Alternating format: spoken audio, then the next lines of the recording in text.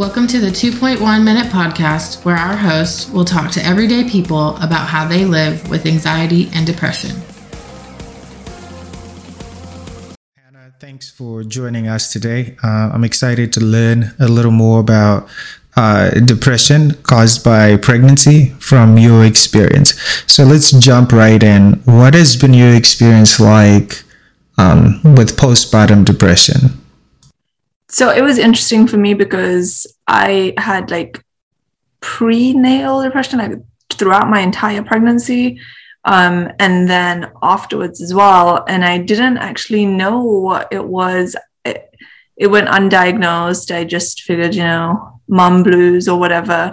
And I didn't actually realize what it was until after my daughter had turned 2 years old, because I was still really on a low, and I just couldn't figure it out. And my sister, who had a kid a year before I had my kid, was pushing me to go and see a therapist. And I was I had very stereotypical views that society has about therapy, and I thought it's for crazy people, and I didn't think I was crazy. I was pretty high functioning. I was teaching at an international school, and it was my first year there. And I was I was getting on in my life. My role was super busy, and I didn't even think about it during the day. It was when I picked up my kid and had to go home. It was and some days, Tanaka would see me. There were some days where I would just be don't talk to me, don't look at me. No one even breathed the same air as me. And I didn't know why. I had no idea why. So walk me through the events leading to your pregnancy, and at what point did you start sensing that something was off or something was going wrong? So I found out I was pregnant when I was 21. I turned 22. So I found out in July, and in August I turned 22. So I was really young, and I had just moved to America from England. And I just got married. We were 7 months into our marriage. And so everything was very new. And initially when you find out you're pregnant, it was a huge surprise, but I was so excited, oh my God, I'm going to be a mom. And then all of a sudden, it wasn't fun anymore. I felt super restricted. I felt like I couldn't do anything. All of the things that I wanted to do, I couldn't do because of my pregnancy. We wanted to go scuba diving, and I couldn't because I was pregnant. And I don't know why that bothered me so much. I got so upset about it. And I didn't want to be around my husband because I felt like he was the reason this had happened to me. And he was going about his life doing what he wanted to do. And here I am just feeling sick all the time, feeling tired all the time. And I didn't want to speak to anybody. So now take me to after your daughter's born.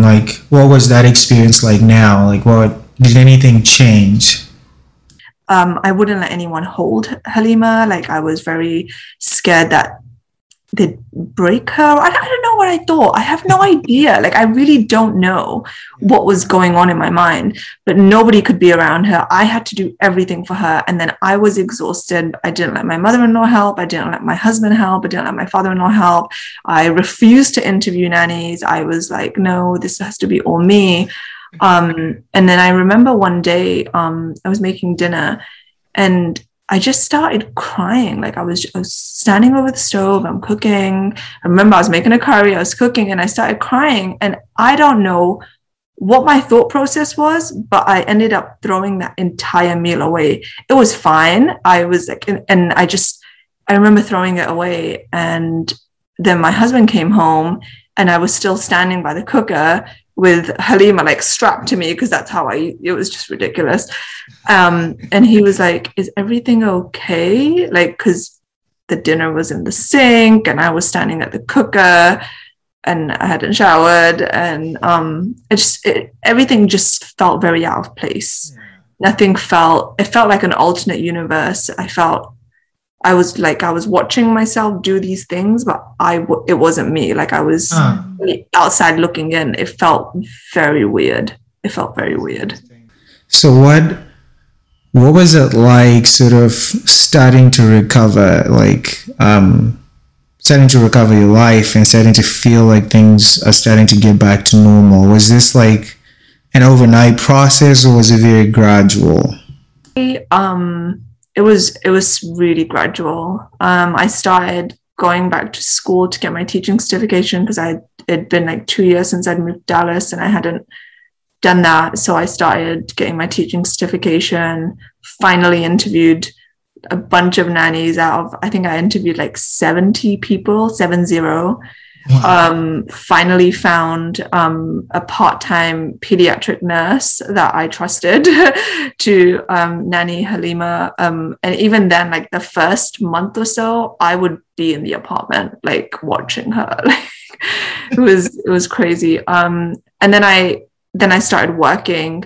And actually the first year of Halima's life, like, well, not the first year, the second year when I started working, when she was from age 1 till 2, I worked at a public school. And I always look back on that time as me being an awful mom because I just put aside the fact that I had a kid and tried to just be a teacher. I did nothing else. I just tried to ignore that. And I was trying to just gain some part of my life back, some part of my identity that didn't revolve around me being a mom. It was really different. Like the two identities for me were very conflicting. Like Hennah as a teacher and her own person, and Hennah as a mom, I just couldn't bring the two together. And I ended up, like, my daughter would be at daycare for like 10 hours a day, and she really didn't like me. From ages 1 to 2, she just did not like me. And it affected our marriage like severely. And my husband was like, you got to find another job where you're closer, because I was working South Dallas at the time, which was a 45-minute drive from where I was. And he said, you have to find another job, or you don't work. Like, this is not, your kid needs you, I need you, you need you, and you're not there for yourself. And I kept flying back to London because London was like a safety net for me. I kept flying back. So, I mean, I'm 3 years into my marriage. We've barely had a moment alone. This kid has arrived so soon. And my husband and I are just like butting heads, like nonstop. And there's a baby in the mix. Then I got my job at the international school, and Halima was at the school with me. And that's when things started to get a little bit better. I could pick her up when I needed to. She could come to my classes if I needed her to. So it got a little bit better.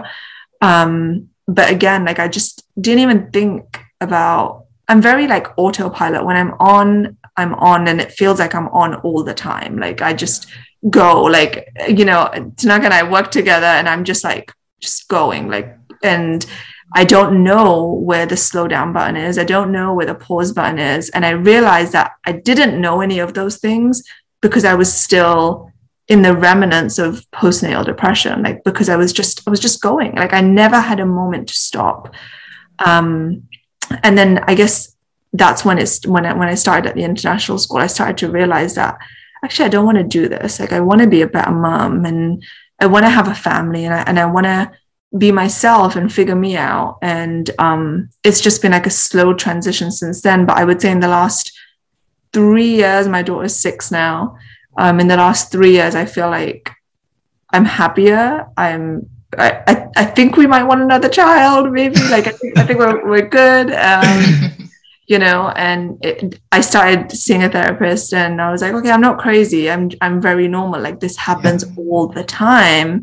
And I didn't realize how normal it was because nobody talks about it. Nobody tells you that, hey, it's okay to just sit there while you're nursing, like holding your child and just crying, and for absolutely no reason. And there was no reason to cry. I was just crying, and because I didn't know why I was crying, it was more painful, and I felt like I was being ungrateful, which is, a big part of my religion and my culture is showing gratitude. And I felt guilty because I was being ungrateful, and it just felt like this bottomless pit of, it was cyclical. I felt ungrateful, and then I would cry, and then I was crying because I was ungrateful, and then I felt bad for not being grateful, and, just all these things. And it was just it just felt like it wasn't going to stop, but it did start to stop. Like, well, it started to slow down as soon as I started seeing a therapist, and I connected with some other moms. Thanks for joining us today. For more information, or if you have a story that you would like to be featured here, you can visit our blog at www.brainglitches.com.